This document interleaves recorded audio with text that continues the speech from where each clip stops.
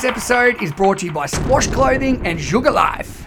Welcome to the Overly Excited podcast, hosted by Jack Watts and Dale Sidebottom. Two friends with a passion for life, learning, and all things that get them jumping out of their seats. Alright everyone, welcome back. We are on. Jacko, how are you, mate? Good, mate. Alright, so Overly Excited, episode number 2. My name is Dale Sidebottom, joined by my co-host Jack Watts. Now, Jack, I hate it, and I shouldn't have said that then. I just predicted what I'm going to say, but I hate it when people say, how are you, or what's news? Like, it's too open-ended. It's a rubbish question. So, What was the thing that made you smile the most in the last 7 days?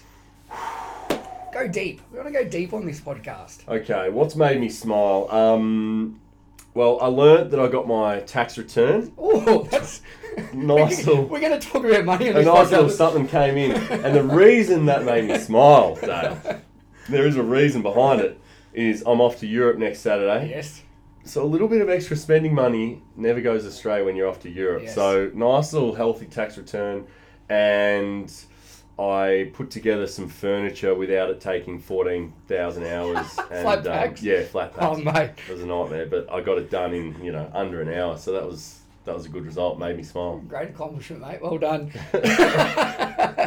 What about yourself? What's made me smile? I've had just a really good week. I think sometimes when you're really busy, for so many years I've been busy, and I'm really allowing myself now just to slow down and be present. I've got 2 young boys, and it's been really nice. Young one, Banjo's crawling around everywhere, and he laughs, and I don't know, like just allowing myself to be present and not worried about producing things or being busy or making money or doing, like I've always felt I would imagine you would find it pretty hard to switch your brain off. Bad, mate, and it's been something I've really been working on, just to allow myself that it's okay and it's actually a good thing, that you don't always have to be working really hard. Something I'm still working at, but I think when you ask that question, obviously I've been able to reflect that I am getting better at it, and I am enjoying myself more as a person because I'm more present with the people that I supposedly should be instead of being elsewhere. So I care for you, mate, getting money back, me being present. Let's rock. So episode number 2. Now, this is really exciting because we know each other from, obviously we've mentioned in episode 1 from the gym. I've never listened to your other podcasts. I've only seen what everyone else saw, obviously, when you got drafted and your life in the spotlight. So I want to go a little bit deeper and I want to get to know you. But also I think this episode is an opportunity for you to share things that people may not know about you. And obviously you're going to do the same for me, hopefully before you jet set off to Europe, mate. And then you come back all golden brown and red rock. So let's get straight into it. I want to know the upbringing, mate. I know you're from Bayside, beautiful Bayside. We live in Bayside at the moment. Very, very fortunate in Melbourne. What was your family life like, mate? Good family? Were you like... When you were born, were you predicted like, wow, that's going to be a rooster? Look at him, he's the number 1 draft pick. That's like Clive Waterhouse. Like, was that going to be you from Clive Waterhouse? I still think he's the best number 1 draft pick ever. Sorry, mate. He's outstanding. He's got the best big melon on him too. No, look, my upbringing, my childhood, I mean, as good as you could possibly hope for, really. I won the happiest baby award at the hospital that I was born, so I was happy Jack. Is that a thing? From the very beginning, yeah. Well, so my mum tells me anyway. And then, grew up in Sandringham, 2 sisters, parents together, had your normal challenges like everyone does, but you sort of look at them in hindsight and it's pretty minuscule compared to what a lot of people go through, and just lived a very happy life. Grew up, went to Sandy Primary, was pretty good at school and good at sport, reasonably intelligent, and didn't find school too difficult. I got held down in like 4-year-old kinder because I don't know, I think I was like over excited, I guess. And really? They sort of didn't think that I was ready to go to primary school because I was a bit of a psycho. And I think that really helped me because, I ended up going to school and I was sort of born in March, so I was on the older end of the scale, whereas if I went to school the year before, I would have been like the youngest kid in all my year levels. And I think, just having that extra year under my belt when I went through school, probably having a bit more, I was, I guess bigger than some of the kids. I mean, I'm bigger than most people now, but I think that helped me, like gave me an extra year, and then yeah, just a very good upbringing. You know, went on some holidays as a family. You know, a lot of camping, and you know, Dad always encouraged me to get out there and take risks and have fun. And he was pretty conservative as a person, I think, growing up. And he, you know, I think they had their challenges a lot more than we did. His mum and dad came over from England on the boat when he was 5 or something, 4 young kids, and, you know, had to work 2 jobs and pretty stressful sort of upbringing. And so I think he wanted to give his kids something different, you know, relaxed and happy. And it was funny because he sort of pushed me out there to, you know, be pretty confident and all the rest of it, but he probably wasn't himself or didn't live that life. So, you know, that helped me. And yeah, I think like we were just told to, you know, be kind, be appreciative, be grateful, but have fun. Yeah. That was sort of the upbringing. So, you know, until I was sort of finished school, it was pretty normal. Yeah. Like, were you cocky at school? Like, were you, because obviously, and we'll talk about, mate, you got an MBA, like you're very smart as well. Like, people won't know that probably about you. We'll dive in there, but obviously very good at sport. And one of the funny things I got from you is you actually, football wasn't your traditional, you didn't like that as much as basketball. Like, what made you not, because you were very good at basketball as well. Yeah. And like, we'll talk about not just sport, but must have been a hard decision when the number one thing you wanted to do, you chose something else to do as your profession. Yeah, interesting. I mean, I hope I wasn't cocky. I hope that the people that knew me, I mean, I certainly had a little air of arrogance when I was, you know, winning everything and 20 grand finals and best and fairest. And all that. But, you don't have your trophy still, do you? No. Like best and fairest under 12 Sandy Zebras or something? No, not one of those people. But yeah, the footy basketball thing, I mean, basketball was like my love, and like from a very young age that gets like very serious. Whereas footy, like you're just playing with your mates, having a bit of fun. You know, you don't really get into like a elite program as such, like a Dragons or Sandy Dragons or whatever, until you're 15, 16. And whereas basketball, you're sort of in these squads of, you know, Vic squad at under 12s and Vic squad at, you know, AIS, VIS Vic squad and all the rest of it from a really young age. And then I was sort of in the, you know, started making Australian squads and you know, you're going on Australian camps to the AIS at 14, 15. Wow. And what was that like being like away? Like, because you're young. It was full on, yeah. And that's something I struggle with. Like, I can remember I was on an Australian camp. It was like a 12-dayer or something at the AIS. And I was just had my first girlfriend ever, you know? And like I was... More important than being at the AIS, basketball for Australia. Well, I literally left. I went home like 3 days early because I was missing her too much, you know? Like, it's pretty And that relationship's going well still? Well, not quite, but we're still good friends. Went to her wedding. Nice. You know, but yeah, it was just like... I don't know. I think I always just sort of felt like other things were more important than sport, or I'd always put my mates or friends or almost like having a good time, being a good person, like always put that in front of sport. And whether that probably didn't help me in a professional sense, like, you know, you see the really successful people, they're the ones that are just able to focus, block everything out, and it's their one, you know, it's their thing in life. I think when I started, obviously started playing AFL and things didn't go so well early, and it wasn't like a very good environment, and I certainly wasn't having any fun. That made it really hard to like knuckle down and put in the extra hours when and you're like not enjoying it. Dedicate all my life to it and sacrifice all this stuff. Yeah. You know, I probably tried to live a bit too much of a balanced life once I got there. With that though, sorry to interrupt, but what you're saying with sport, you know, we look at sports people, men, women, whoever, that dedicate their life and they are so selfish with it. That's praised upon in sport, but when you look at life, people that are like that are selfish. They're arrogant. They're narcissistic. It's such a contrast and contradiction, isn't it? Yeah. Have you thought about that?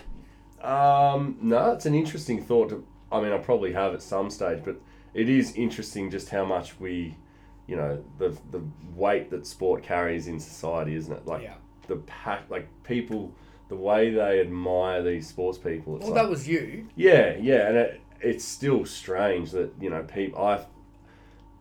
it's strange to me that someone would be sitting at home and that something that I would do on a field would matter that much to them. But, yeah. you know, it does. And I guess I can get it because I'm obsessed with basketball and, you know, F1s now and golf and stuff. So if I see a golfer or Cam Smith or something, I'd be like, what the fuck? You know, how cool is this? Yeah. So it's like I can get it because it's their passion. You know, these people love footy and that you're playing for their team. So, yeah, it's interesting. But I can always remember, like, Chris Judd. He was sort of my idol growing up. And, you know, I just remember him sort of saying, like, the fact that we're role models. Like, we don't choose to be role models. And obviously we are because you're in the public eye. And but, you know, it's sort of like he didn't want anyone looking up to him and idolising their life around what he was doing. And, you know, I remember him saying that. It's sort of like, you understand the responsibility you carry, but at the same time, you don't ask for it. And you don't, you know. You don't get trained on it either. And everyone says, oh, you get paid shitloads. So it's like, you know, you have to do that. Like, doesn't mean it's okay though. Oh. Like, and do you know what I mean? You've trained your whole life for something. You don't get trained in, you know, people idolising you. Yeah. Or picking up every little thing you do. And we'll get into more about Melbourne, but I want to know, like, what was the top basketball, like, what was the pinnacle that you played? And second part, when did you go, right, I've got to stop to focus on footy? Yeah, it was a pretty sort of key moment. I reckon I was bottom age under 18s, and I'd made the Vic's under 18 squad for footy, for basketball. And you're a freak. Yeah. Well, this is when I was playing. This is when I was sort of at my peak basketball. Yeah. And I was in year 10, and I was playing first 18 footy, and I was just dominating this Vic under 18 basketball team. It was sort of all through training, you know, like getting ready for this big tournament, you know, national tournament. And I was on fire, and Friday nights I was scoring 40s and 50s and, wow. You know, a year out of my age group, like I was playing really well. And then I'll never forget it, broke my collarbone, played footy for school against St Kevin's, bang, snapped my collarbone, and that pretty much just ruled me out of this tournament. I can remember, like, as soon as I cracked it and I heard it go, I got really emotional because I just basketball. thought of I just thought, fuck, I'm gonna miss that tournament. Like, and then from there it was sort of tough to get back. Like, yeah, I mean, I played in an Oceania Championship in New Zealand when I was out of 15 maybe for the under 17s. So that was probably like the highest level, but yeah, like winning a national title under 16s, and then that sort of under 18s heading into that tournament was when I was sort of at my peak, and wow. And then from there it sort of fell down and pretty hard way to go out, mate. Like, you didn't make that decision yourself, because who would have known if you had played in that? You can't live in what ifs, and I never do, and I hope people don't, because it's a horrible place to be. You're never going to know. But that essentially was your draft camp. That. Yeah. Like, if you had done well. Yeah, exactly. Yeah. And like it was funny because the guy that took my spot, Ryan Brockhoff, and I don't know if you know him, but he was sort of like emergency, but hadn't really kicked on or anything like that. He took my spot, and I think he ended up winning maybe like player of the tournament or something. Yeah. He's ended up playing overseas in Europe and all this, and then ended up on the Dallas Mavericks playing, you know, NBA, like just so crazy. Yeah. You know, nice for him though. Sliding Good doors. on you, Ryan. And he wouldn't have got that opportunity if I'd, you know. So it was. You're a good bloke. Yeah. Good on you, Ryan. If you're listening, Ryan, just shoot us something, mate. Like that. That'd be nice. So obviously, basketball, you played at elite level. I know you still play now, and you absolutely love it.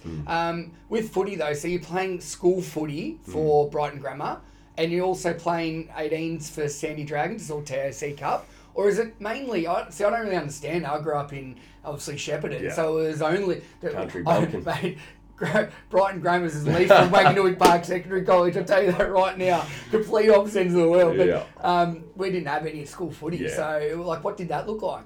Yeah, so it was school footy took priority. So I only played like 4 games of Sandy Dragons, I think, in total, if we had a bye or something like that. And yeah, school footy, and then like the state carnivals, the national carnivals were really where it was at. So, yeah, that was my year 11 year at school. I played the under 18s national title for Vic Metro, and then we ended up having a big tournament. We won it. I won the Lark medal, best player at the underage. tournament. Wow. And then that was when it all sort of kicked off, you know, and obviously Melbourne having the number 1 pick, and I was a Melbourne boy, and blah blah blah. So, what was that like for your family? Because up until that, you were playing multi-sports, you were bottom age. I can imagine things changed. Yeah, I think... For you, and like just everything? Yeah, I think at that stage it was still like, how fucking good's this? Yeah. You know, like, how good is the journey? And, you know, like, you're playing as a young kid and... yeah, it's funny, like, looking back, I think I was just quite naive because, like, footy wasn't my life. Like, I wasn't one of those guys watching footy all weekend and I was just obviously, like, quite good at it and, you know, enjoyed playing with my mates. Like, still to this day, like my year 10 year of playing footy, first 18 footy at school, was my most enjoyable footy I've ever played. Like, just nothing even came close. You know, we just had this like camaraderie and mateship, and our coach was just pure motivational. Like, he didn't really know much about footy. Bill Jackson, like, didn't know much of it. It's not as if we're talking structures or you got to be here. It's just like, go out there and do anything you can for your mate, you know. And he made us watch Band of Brothers in the pre-season. We got our dog tags if we made the first 18. That's cool. It, like, honestly I would have run through a brick wall for any of those guys. Yeah. And then you get to AFL level and it's just such a business, and it's, you know, it's really hard to, like, recreate that at that level. Probably too when you come in, you're young. Like, you know, before that, do you remember the day where you were when you got, like, when they called out your name as number 1? Like, where were you and what did it feel like? Yeah, well, I guess... You knew it was coming, but... Yeah, so they came round, you know, all the D's sort of officials and stuff came around the night before, maybe, or 2 days before, and just sort of let me know, and, you know, oh, yeah, this is awesome. And then draft day, you actually go into Etihad or Marvel or whatever it's called, and they do the draft there and you get called and, you know, up you get. But it's sort of all the official stuff then. But it was pretty awesome, you know. It was a good feeling. It was cool. It was like, you know, I was going back to do year 12 the next year, and I was, I'm playing AFL footy for the D's, and a lot of my mates are big D supporters. They're like, oh, what's, you know, Brad Green and Cam Bruce. Like, Cam Bruce has messaged me. Like, what the fuck, man? How epic is this? Like, you know, it was crazy, like a big whirlwind, and then, you know. So with that, obviously, you've got an MBA now, which is bloody impressive. How hard was it to stay focused that year of year 12? Because you were number 1 draft pick. You were set for life. Who needs school? Yeah. Fuck that. Yeah, it was... I'm sure that would have been going through your head. Yeah. And you would have been a rock star. Like, let's not lie. Surely your ego was pretty big then. Oh, God. I hope not. Yeah, I know you don't. I know you're a very modest person, but it's pretty hard not to be. Like... Yeah, I don't know. Like, it's still, like, to this day, my, like, biggest regret ever is, like, not playing first 18 footy when I was in year 12. You know, they made me play... So they didn't let you? Nah. Okay. It's like, oh, you got to play VFL and you got to get... It's like, fuck, just let me finish school, you know, give me a year. Like, just give me that year, you know. I missed so much that year, just in terms of, you know, like, feeling like a kid graduating, and it's meant to be one of the best years of your life, and I just missed it all. So that was obviously... You know, the highs and lows. Like, you're very humbled and grateful to be where you are, but then it's so unfair because the one thing you want to sort of probably be doing, you're not allowed to do. Yeah, and I'm sure, like, it might have been different if I went in and all of a sudden we're playing finals and I'm playing playing well and it's all going well at AFL level. But Melbourne junk at that time. And when was, you know, I was a 79 kilo 17-year-old. The wind, getting blown over by the wind. Seriously. What are you weighing in at now, by the way? So 79 back then. Yeah, and I'm at about 95 now. Okay, so you must have just been all bone. Yes. Like, I was still tall, but I was just lanky and, you know. Bone. Yeah, hadn't seen a gym. So what was it like walking into Melbourne? Like, did you get a warm reception, or were people like, wow, this kid's going to be the saviour, he's going to turn us around? Like, do you remember, like, what it was like at the start? Yeah, it's interesting. Like, I think it was a bit of like, at the D's at the time, we were obviously struggling, $6 million worth of debt, you know, but it was like a big focus on all these young players. Oh, we're just going to draft young and blah, blah. And I think what we sort of lost was like how, and this is like as a 17-year-old, 18-year-old, like I'm not in any of these meetings, I don't see any of this, but like looking back, I get the feeling that we sort of treated the club treated the older guys not very well. so then they get a bit disgruntled, and then there's, you know, and so for me as like one of the young kids coming in, it's like, you know, it might not have been the case, but you certainly felt a bit of that, like, come on, mate, like, you know, you're meant to be this young gun and blah, blah, blah. And if they got a chance to, you know, whatever it might be at training, or, you know, just to sort of let me know that I'm still the young kid. So it was sort of interesting. And then as the years went on, it got even worse, I reckon. Like, we brought in Trenners and Tom Scully and, you know, just all these young guys, and we were just treating the old blokes like shit, like, out you go. And then, you know, like, we're trying to go out there with a team. That wasn't helping you. Like, shocking. Yeah, so it's actually magnifying the issue because everything's focused around you and Scully and... And we got no old blokes, like, carrying the load. Yeah. You know, like, we certainly had some great older players who stuck in there and, like, did it tough for a number of years, just trying to help us. But I remember, like, when I went to Port Adelaide and just, like, you know, you got your Robbie Grays, Bokies, Justin Westhoffs, you know, these older blokes who are shouldering this Tom Jones, like, shouldering the load, and then we have a Butters, Dersma, Rosie come in, and in their first year, like, just go and play, boys, like, no pressure, you know, like, it's the older guys that have to carry the load, you boys just go and play, whereas we never really got that because we were getting smashed by 100 points every week, and then it's like, why aren't you playing better? Why, the pressure's on. So it was like instant. The whole time I was there, I never felt confident, or I never felt like we were, you know, I just felt like the coaches were hating us, and I was doing the wrong thing, and, you know, it's like, it was a fucking nightmare. What do you, like, I know you've openly said, and you told me, like, you've had highs and lows in mental health, and it's understandable going through like that. Do you look back on any of them, like, is there fond memories, or is it, I don't know, overall, when you look at your Melbourne experience, do you that bring up in you? Like, how does it make you feel? Do you allow yourself to think about it, or like? I mean, it's pretty bleak. It's pretty fucking bleak. Like, you've got great memories, like the little moments, you know, with your teammates, and because that's what really it's all about for me. It's like, you know, Trenners and Gorney and Luke Tapscott and Mordo and, you know, sort of later on, like Harmsy and Angus Brayshaw and Petrarca and that, Clayton Oliver, like little moments that are amazing, but you're sort of there to play footy, and I was there for 7 years, I think, and we were just trashed, like, the whole time. So the whole time, you didn't play finals, did you? No, we got close. So once Roosie got there, like, things turned around once Roosie got there, because he just, like, focused on being good people. Live a balanced, like, respectful life and be a good person, and then, like, the club sort of started to turn around, and we fucking lost to your cousin at final round. Collingwood were out of the final race. We just needed to win or, like, be somewhat close. And they'd beaten us by, like, 28 points or something, or they'd beaten us by a bit in the last round. Then we had to watch Adelaide go over to West Coast, and West Coast were, like, the best team in the comp at the time, I think. They rested all their players, and we just needed them to get within, like, 24 points, and Adelaide went and pantsed them by, like, 30, and we missed finals by the smallest margin ever in history or something. When things are down, they're down, aren't they? Shocking. So that was, like, my last year at the D's, I think, or the second last year at the D's, and then... So I don't even know. How did that happen? How did you get to Port Adelaide? Well, we'd sort of spoken about it a lot.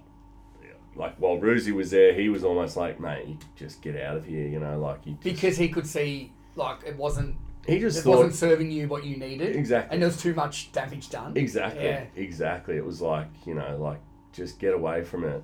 And so we'd sort of spoken about trying to get away to Sydney or, you know, somewhere like a good club where you can, you know, relax a bit. And Melbourne, like, you're not the golden child from Melbourne, gone to Melbourne, been the saviour, hasn't worked out. Yeah. Was there social media around big time then? Like, was it sort of just starting to come? Yeah, it was around. Imagine, mate, that would have been hard. Like, you as in, like, when I was younger, or just like people are cruel. Oh yeah, I can't. And if anyone's listening to this, and you ever have the right to say anything to anybody, you don't walk into a cafe and say, "That's a shit coffee, you barista. You can do better than that. We want almond or a soy latte mocha." Like, you don't go and yell at people, but it's just, I don't like going to the footy or some sports because no one's got the right to do that. And that's not even at me. Yeah. How was that for you? Surely it gets enough. I absolutely copped it. Oh no, I know you constantly, did. And just but even just social media, Twitter and Instagram and stuff. It's like direct messages, there you go. So it was. I sort of got to a point eventually where I just realised if someone thinks that that's sort of appropriate, or if they actually go out of their way to try and to say something like that to someone, they're living a pretty sad life, you know, and that was sort of the way I dealt with it, changing the narrative. Yeah, it was just don't taking that on board. Exactly. But I'm guessing early days you could that's not something you just do. Yeah, I did it pretty quickly to be honest, because if I didn't, I was fucking. Yeah, well that's what I mean, mate. It's pretty admirable how long you did play, and from that start. And I know we won't get into your games and things, but the way they put you out to dry. Yeah. I don't know, mate. It's pretty rough. Yeah. No, it was. I mean, that was my way of dealing with it. I haven't watched the news in 20 years, and I haven't, just engaged in any of that stuff or watched any footy shows or anything like that because, are you scared that something of you might come up? Or No, just no interest. Zero interest. I mean, obviously, probably scarred from all that shit, and just it even created drama within my family stuff, with my mum and. Yeah, how did you I couldn't imagine. It's hard enough for you going through it. And then your parents, they want to protect you. Yeah, well, and that's the thing. And then as a young kid, that's so unfair, mate. As a young kid, I'm like, Mum, fuck off. Just stop. Just turn the I'd come home from school and the radio's on, and she's got SEN. And she never used to watch anything. And then all of a sudden but we just went like this because she couldn't understand why it was really hurting me that she'd listen to all this shit. Yeah. Because I know it's all negative shit. And and I'm like, well, you're fucking leaning into it. But she's doing it because she loves me and she cares for me and she wants to take care of me and look after me. And she couldn't understand why I couldn't understand that. So it just, it was, I moved out of home at 19 as soon as I could. Did you, because I know a lot of, when country boys come down, they get billeted out. I'm guessing there was no billeting out from a bloke that lived in Sandy. So what happened then? No, I bought a place and just moved in, so that was needed, more of a necessity to have your own space to get away from... Yeah, just because it wasn't working at home? Yeah. Yeah, just me and Mum were having a tough time, and as soon as I got out, our relationship got a lot better, but yeah, it's just the last thing you want to do. You've had a fucking shit week, and and then you come home and your mum, instead of asking, hey, do you want to go to this or how's it's what did Deke Bailey say? I heard on the radio that or whatever. It's fuck, I don't care. I don't care. I just it's any but she was so into it and it. Because she was nervous and she felt, because I'm getting, everyone's just saying how shit I was, it's going to affect her too. And it rattled her big time. So then it was almost like it went up a gear because she had to know everything that everyone was saying and, and she's a nervous wreck at the footy, she'd have the radio in and so it just created a bit of drama there. So I'm bloody happy to be done with it. So obviously mental health is such a big thing these days, which is amazing.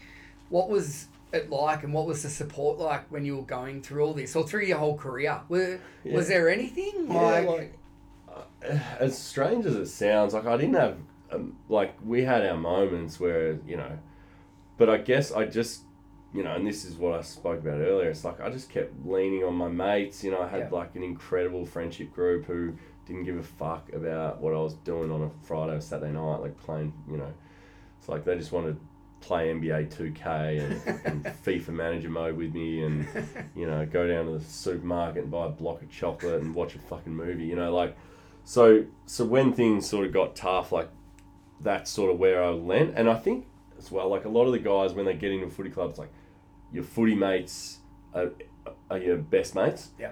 Whereas, and whether or not it helped me or not, it'd be interesting, like, ask a few of my past teammates and stuff. I'm sure they'd probably say the same thing, but I sort of detached from them a fair bit. Like, I just wanted to get away from footy as much as possible because it was fucking terrible, you know. So I would focus on getting away and going to my other mates. Like, I'd rather be with them than with the footy boys because you're always going to be in that space when you... They probably resented that a little bit too, Yeah. in a way. Oh, he's too good for us. Yeah, Do you think, definitely. they Or like might a have bit sketchy, a bit flaky, you know, like what's Yeah. I'd always say that he's going to do this and, you know, then he's off with his other mates sort of thing. So I understand that, but it was just something I preferred to do because I was over the footy talk and the foot, you know, non-stop. Everything, 24/7. Everything. So I know you like don't listen to footy or like you still go a little bit every now and then, but when you think back to your time at Melbourne, like what's your feeling? Like true reflection, do you have remorse? Are you sad? Are you proud? Like what? Yeah, no remorse or no like sadness or like, oh my, it's like career didn't go how I wanted it to go, you know. Like it certainly wasn't, it was a tough period because like I was used to being the best player and winning everything and having a fucking great time and, you know, like people saying good things about you. Like that's what I'm used to. And then all of a sudden for 7 years, people are saying shit things about you constantly and you're never good enough and nothing was enough and you weren't tough enough and you're not good enough at this and you don't want it enough and you don't work hard enough, you know. And so it's like, mate. Yeah, so, but I look back on it and I go, you know what, I fucking gave it everything I had. I worked my ass off. I know that. Yes, I didn't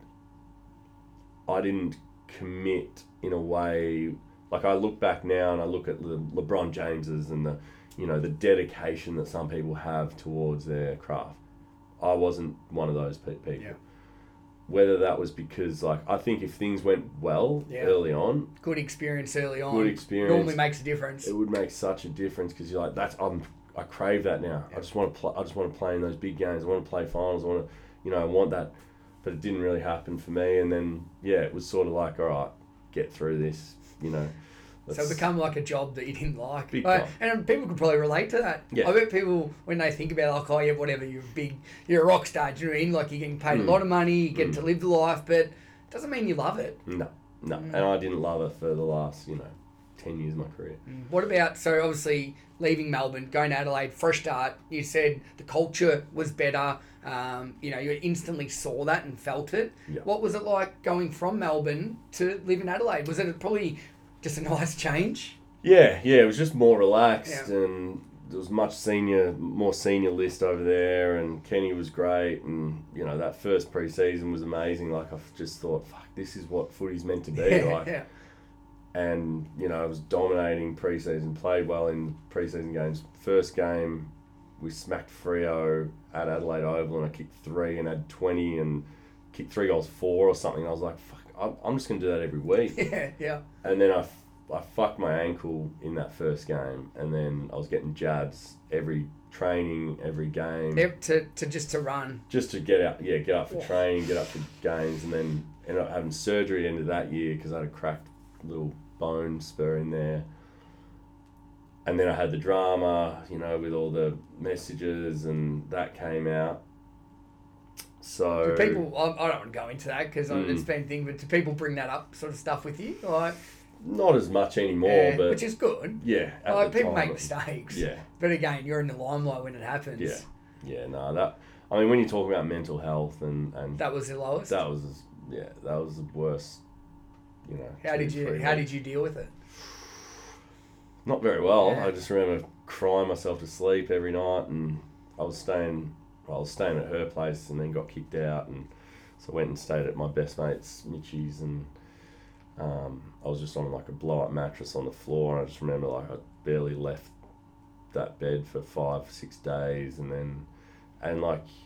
the depths you sort of go to and where your mind goes, like your life's over, done. Yeah. Like I'm never gonna ever get another girlfriend ever again. Like who the fuck's gonna ever want to be with me? Like I'm never gonna get a job. Like if I ever apply for a job, like they're just gonna look at this shit and they're gonna go, "What? No way." Yeah. My family and your friends, like they're all gonna fucking think I'm So that was like, that was like when I sort of had some understanding of like mental health struggles. You could see that was, you're right in the thick of it there. Yeah. Like you're in the bog. They say when you're bogged. When they say you're like bogged. you just feel like hopeless. Yep. Like that's really what it was for a good sort of week and a half, 2 weeks. Like just couldn't see any, just crying and like just. Crying's good sometimes, but not when it's constant and there's no way out. Yeah. How did Port help you through that? Were they supportive or they? They were great. Yeah, they were really good.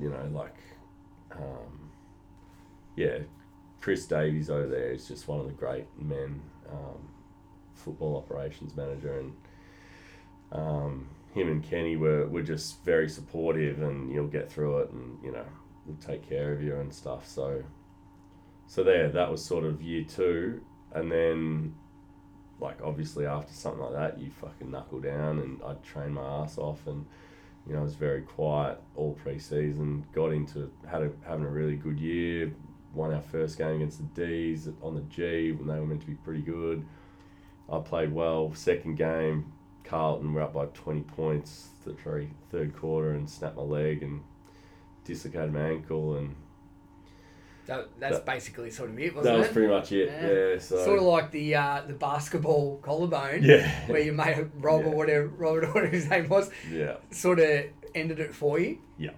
Yeah. I mean, I still had hopes of coming back and whatnot, but I probably didn't realise like at 29 or whatever I was, and like, yeah, it was a pretty serious injury. Like the surgeon said he hadn't seen anything like it from a football field. It was more like a car crash, like.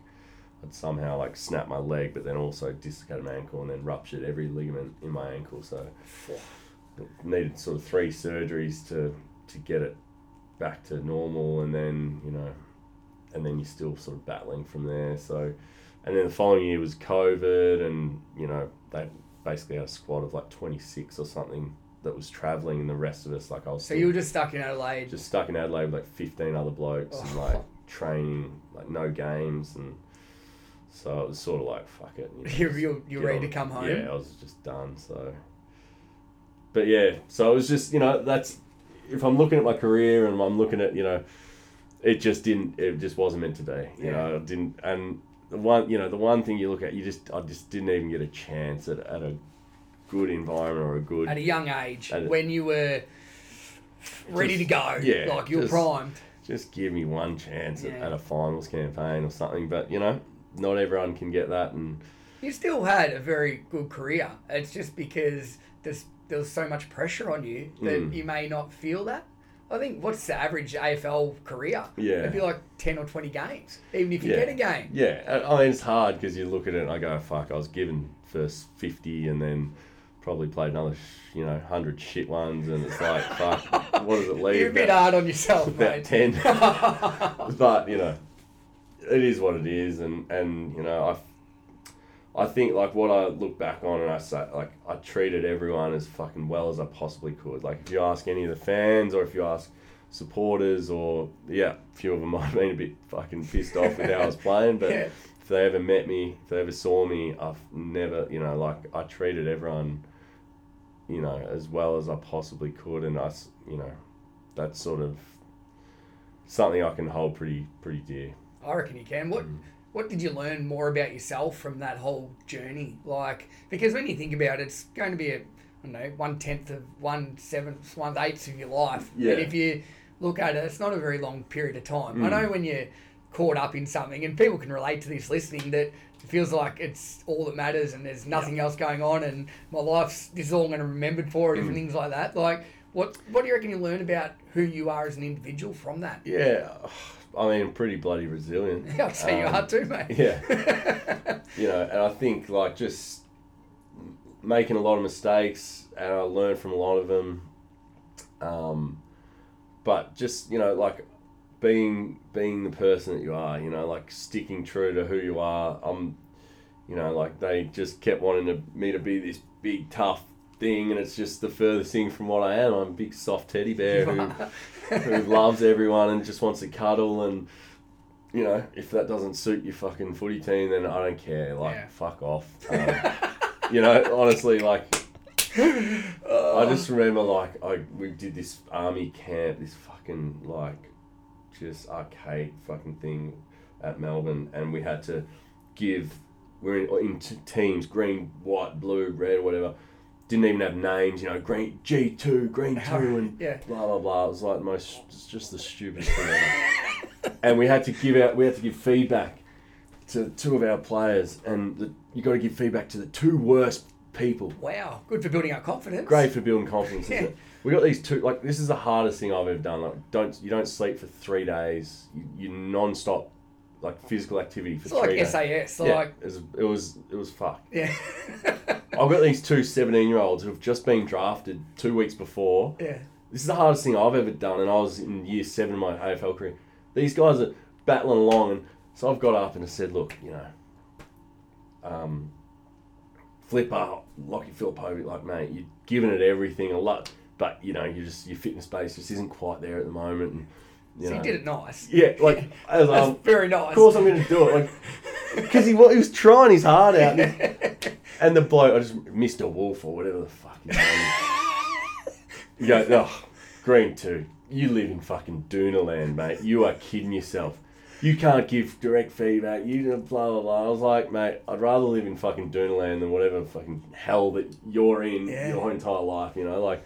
And that was like a big sort of wake-up call for me. I was like, this isn't for me. Like, I'm not about this life of, like, being tough and, faking it until you think that's what they want and blah, blah, blah. You're sort of very progressive, to be honest, because now if you look at sport and coaching, you're probably 10 years too early, mate. I know. You look at what it's all about now, and it's about having connections, being kind to people, being a good person, looking after yourself. I feel like when I got there, it was like, they were sort of starting... You're a trendsetter. They were starting to talk like that. Okay, yeah. They were starting to try and say, this is why we'll treat you all very differently, because you're all individuals and we love everyone.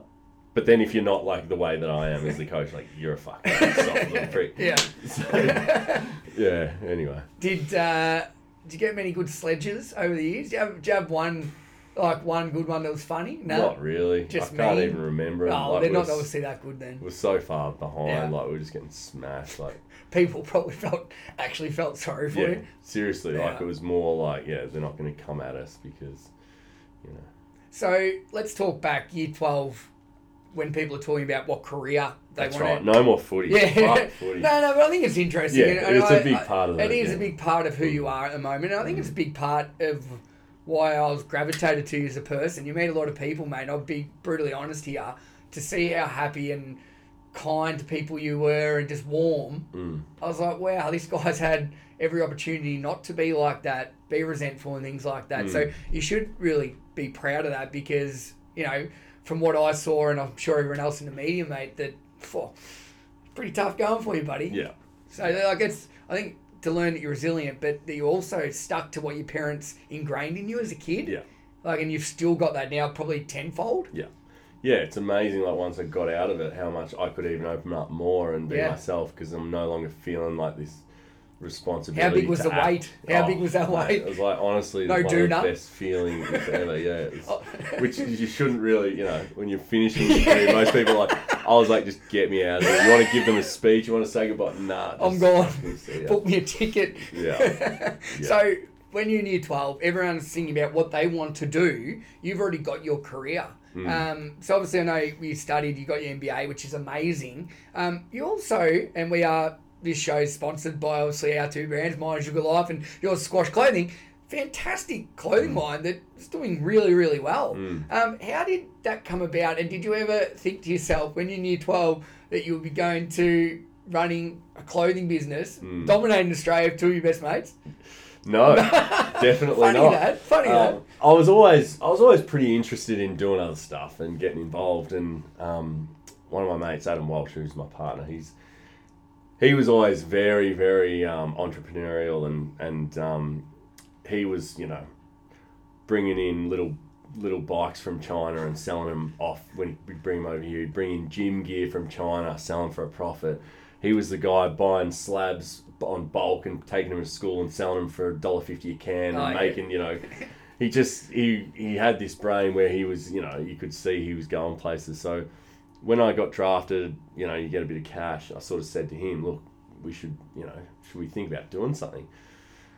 So yeah, it sort of just went from there. So from I've interrupted a lot, but I'm really intrigued with this. So from day one, so it took, because it hasn't been around that long. Yeah, well, I think we're about 8 years or something now. So wow. So it was sort of when I first got into footy, we sort of would have started having conversations, and we went through a whole number of different sort of ideas. But yeah, so we're coming up on 8 years. So what's that? 23, I reckon. So yeah, probably 4 or 5 years into my career, we actually got something started. But you know how long when you're having a few beers and the talk of, well, let's start a business, like we would have had thousands of those. And then sort of, he obviously got through his uni and got a job, and then started making a bit of money, and then he was in a position to be able to do it too. So, and then we brought on our designer Jack Turner, the great Stubby, and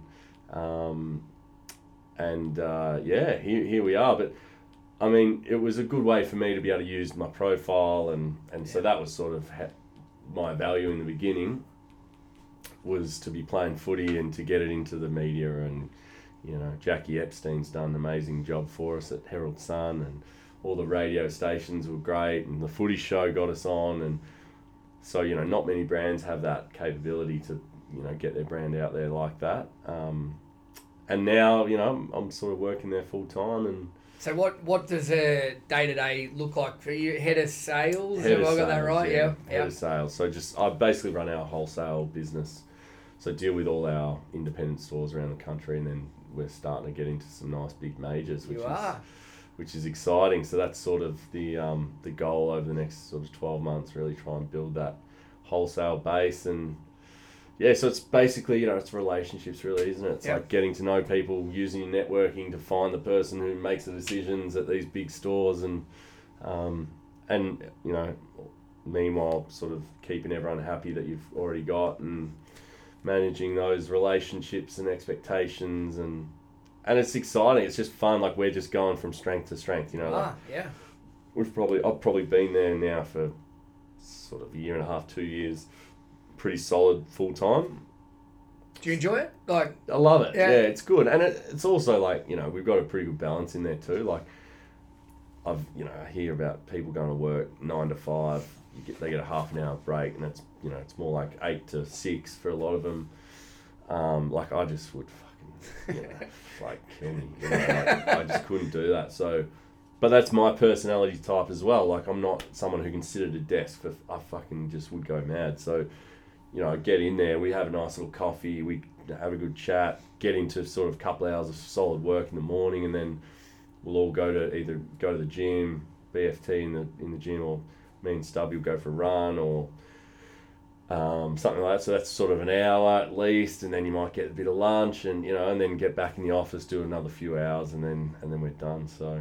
And you don't work Fridays, 4-day week. I'm a big fan of this, mate. I don't know if you've looked into it, but a lot of research coming out about it. Honestly, it's like, it's the day where I get my washing done, I clean the house. Like, I need this stuff. Like, if I've got a dirty bedroom or something, like, I'll be stressed for like the weekend. It builds anxiety. It really does. Yeah, it does. And like, especially if it's dirty, once you get to Monday, you're screwed, because Monday, Tuesday, Wednesday, Thursday, like, you don't have time. You're out the door at 7:30, and you're getting back most nights at 8 o'clock or whatever, if you go and see someone or go out for dinner or whatever. And it's like, the last thing you want to do is do a load of washing and, vacuum the floors. So, it's like the Friday's my sort of, when most other people are, I guess they're working, and that's like my day just to get my life fucking sorted, because if it's not, then I get a bit scattered. Fair enough, I understand that. And I suppose the other thing is, people are probably wondering, must be pretty cool rocking into work with two of your best mates every day. Like, that's, I'm sure it's got its challenges as well. Like, not going to lie, say everything's amazing, but on a whole, it's a pretty good setup, mate. Yeah, it is. I mean, as you said, it certainly has its challenges, and Walshy and Stubby would attest to that, no doubt. Working with me wouldn't be the easiest thing, but it's amazing, like, and in the scheme of things, like, we've probably, we've had a couple of Barneys, but things are pretty sweet for us, the three of us. that are still there. We're all working together. We're all happy. We get to, live a pretty good life. And like, it's so motivating because we've all got a part of the business.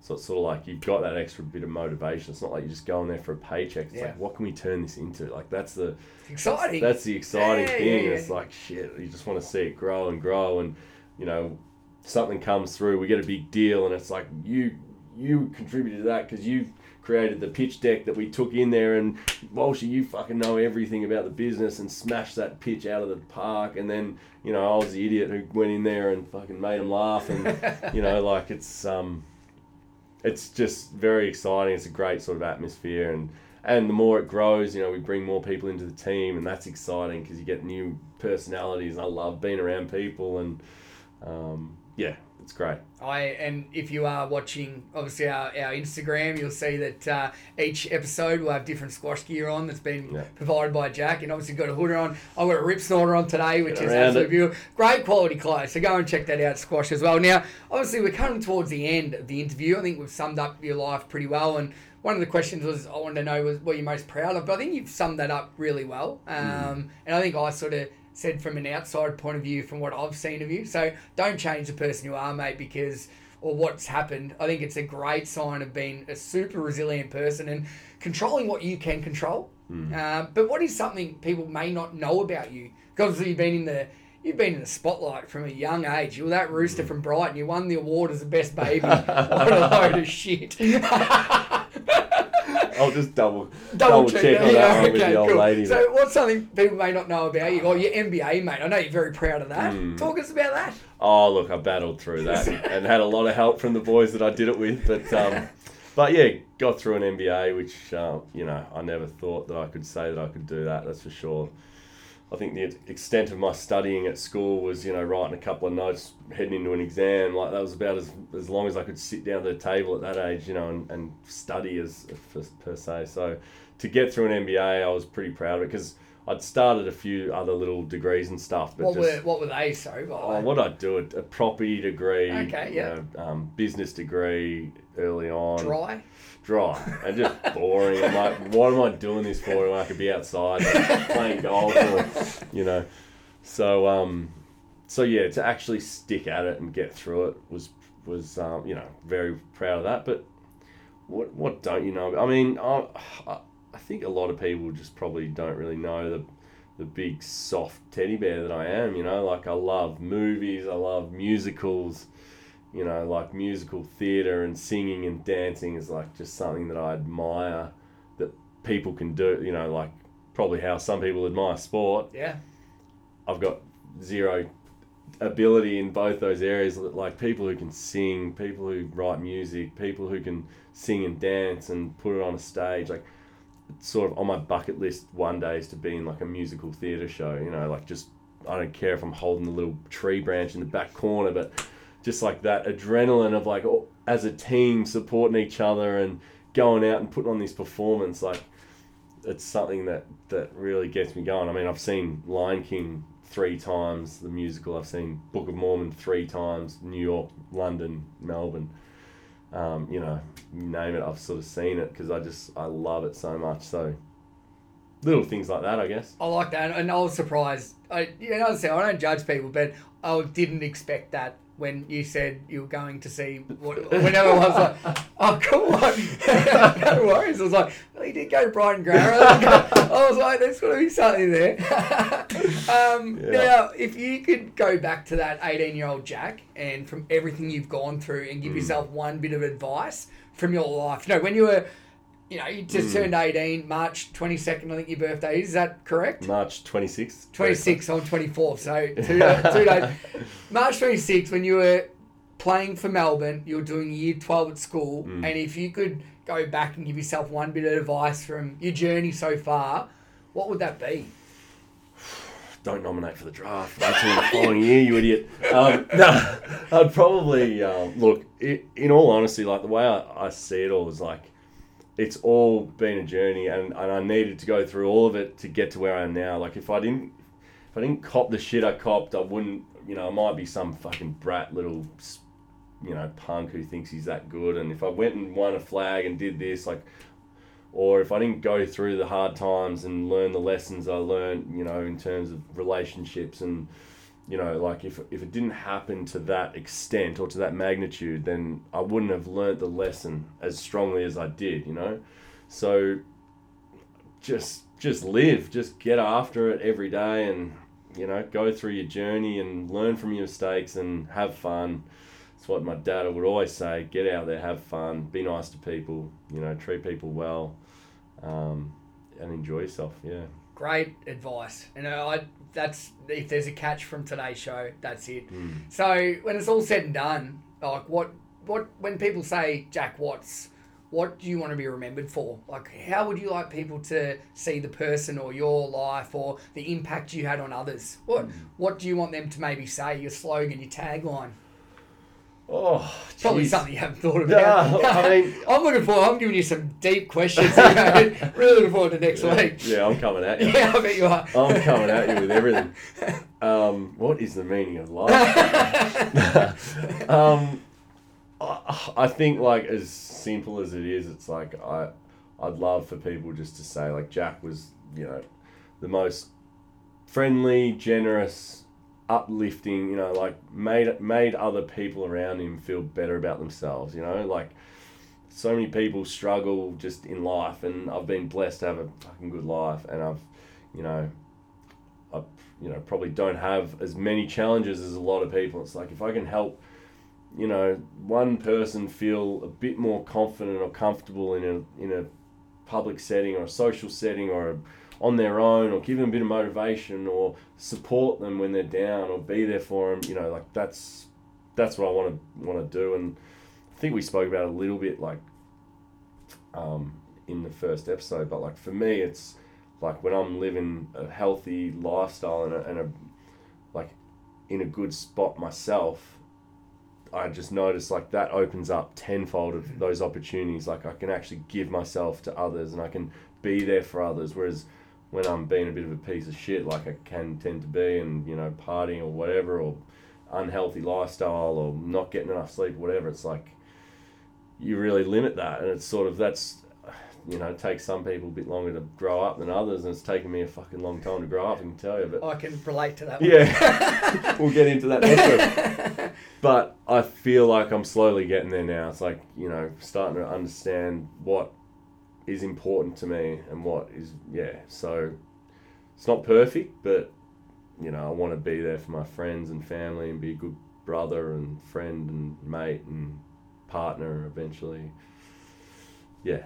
Well, hopefully, you know, sharing your story like we have today can help somebody out there, and I'm sure it will. And I think that's one of the reasons we both love podcasting and fully excited for this journey. And I'm excited to go deeper with you and interview other people and things like that, because I really enjoyed that today. And I sort of had a really good understanding of who you were, but I think you've just really magnified that for me. So, mate, yeah, as I said, hats off from the battering that you've had in your life. If anybody can take anything away from it, that don't let other people dictate how you want to live your life, or don't let their words or their expectations bring you down. And you haven't, mate. So continue doing that. So that's episode 2. If you've listened to this today, and obviously we're just starting out. So if you haven't followed us on Instagram, the Overly Excited Podcast _, but also if you've listened to today's episode and, you know, it's been really powerful, there's so many different takeaways in it, please share it with someone. You know, I think it's like buying someone a coffee or sending them a book and say, hey, I listened to this today, I recommend it for you. I'd do exactly the same thing. So did I miss anything, Jacko? Is there anything you'd like to finish off? Because today is your episode, my friend. No, I thought you were incredible. Thank you for being an incredible interviewer. I'll take either. Mate, I don't have an MBA. I'm a school teacher and I battled to get through that. But no, I was just going to say, from coming off last week, you know, it was amazing just the amount of people that messaged me and said, oh, listen to your podcast. I was like, fuck, we just got in here and spoke a couple of words. It was a bit rough, and you know, it's cool to see that people are actually interested, and hopefully we can, you know, bring a bit of fun and a bit of vulnerability, and you know, looking forward to delving a bit deeper with you next week, but then also sort of getting into like specific little issues and seeing where our brains go, and then obviously bringing on some guests will be very exciting. So episode 2 done.